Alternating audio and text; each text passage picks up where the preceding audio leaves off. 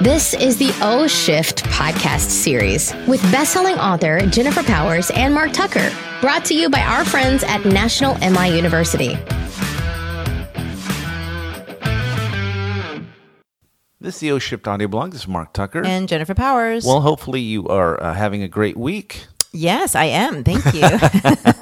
It's about them, Jen. Oh, right. Them. I hope you're all having a great week, and I'm glad you're here. Oh, thank you. You too, folks. Glad you're here. Obviously, you're getting something out of this. At least we hope you are. Yeah, so you keep coming back for more. That's right. Either that or some cruel boss is forcing you. Imagine that's part of the torture is like, I see you're in a dungeon like manacled. Clockwork Orange.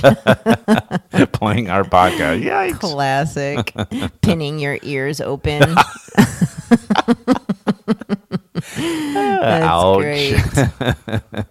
Lovely. Okay. So we're talking about reactions today. Yes. And so you tell me what we're talking about. Well, I know that I tend to, when I think about my own reactions, I tend to react in a way that is based on the way I think things should go. Sure. Right? Yeah. So if things don't go the way I think, or people don't do things, or people don't say things that I think, right? Yeah. Then I react. It causes me to react negatively. Right, See what I right. did there? I didn't say I react. I said it causes me. Like as if, right, I am this victim. And I know I'm not a victim.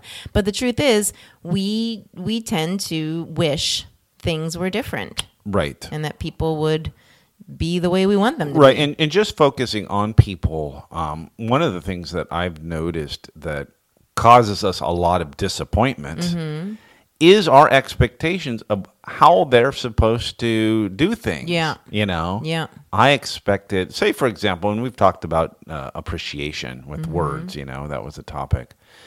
And I don't get the thank you I thought I was supposed to. Right. And so my reaction is poor, right? I'm basing it on what I expected to have happen. Yeah. Right? Yeah. Another thing is like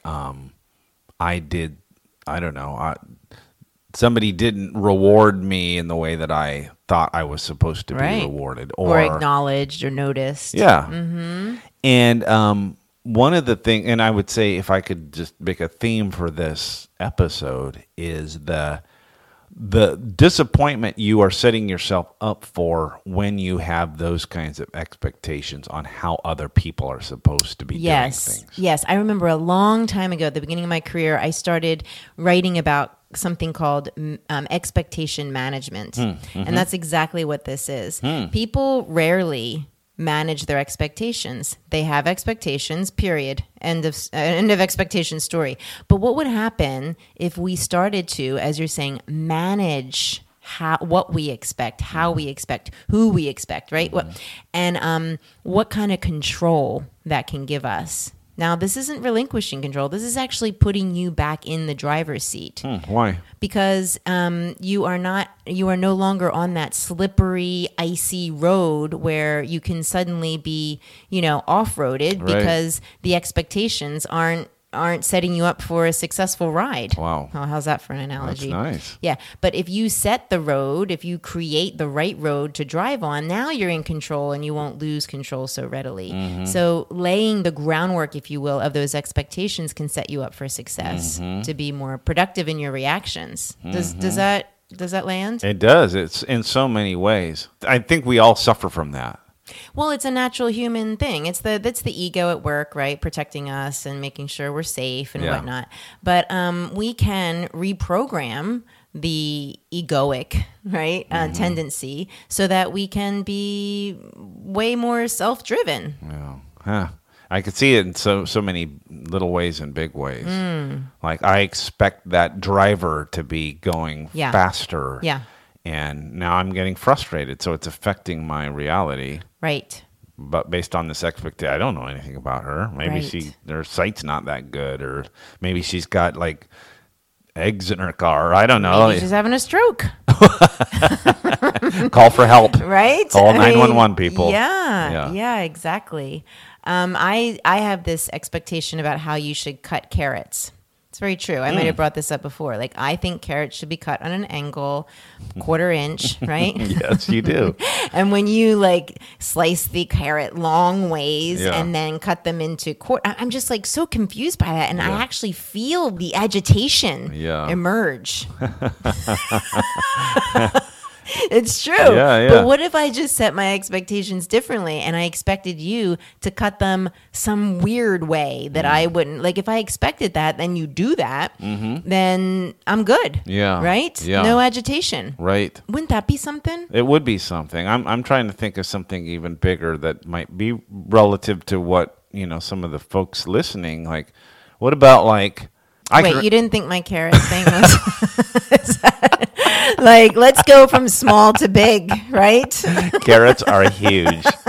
Your pot of soup should have. Well, I think. angled Wait, carrots. just let me just hold that thought for a second, Okay. because a lot of spouses wish that their partner would do something different than the way they do it. Yes. And carrots are just a metaphor for fill in blank with Yes. anything you wish your spouse did differently. It really does. It does show up in your spouse, maybe more mostly. than anybody else. Or your children, right? Yeah. Absolutely. Yeah, no, for me, it was like dishwasher stuff. Yeah. It was like, no, you put the Dishes bowls down vertically. here, Yeah, and there's like a space for them. And how is the water going to like hit it? Like, Yeah, you're come expecting on. me to think that way too. Yeah. And when I don't, it's It's disruptive. like, well, and I think I think more my first wife, I did, and I never said anything, but I was annoyed by it. Yeah. So that when we got together, I just was able to sort of let it go, because it's like, why? That's just my way of doing it. Right. Right. And so I was better managing my expectations of that, but I just thought it was a funny example. Yeah. Okay, so how about you? I mean, what's a good example for you? Like non-spousal example? Non-spousal example. Well, one thing comes to mind is I had a client of mine who was struggling with some of her direct reports, individual contributors. And she always thought that they should do things the way she would have them done or Right. do them. Okay. And so she was having a hard time delegating for that reason. And then when she finally did release the control and let them do how they do, she was frustrated because even though they were getting the job done, she thought they should have done it differently. So she would react in a way that's like, why aren't they doing it? And I would challenge her and say, but how is the job being complete? Well, yes, but, right? Mm-hmm. And so what she came to realize through further coaching was that by her putting that restraint on, that box, if you will, of having them do it just one way, Right. she is limiting the massive amount of creativity Yeah. that can be occurring. Plus, she's putting more on her plate because now she's having to micromanage, Yep. right, and overmanage. So helping her manage her expectations or have maybe less expectations of what she Right. thinks it should, the way it should be done. It was a real gift. Yeah, it almost stifles creative possibilities. Sure does. when we Yeah, do it sure that. does. And puts a lot on our plate. So manage your expectation, folks. You deserve it or don't, right? It's always a choice. But now you know the benefits of that. And please, please don't forget, always, always love yourself. Thanks again to our friends at National MI for sponsoring today's topic. If you're interested in learning more about National MI's mortgage insurance products and services and the webinars and courses they offer, please visit nationalmi.com/MIU. Also, to find out more about O-Shift and how you can get international speaker Jennifer Powers to keynote at your next event, visit oshift.com. We hope you join us again.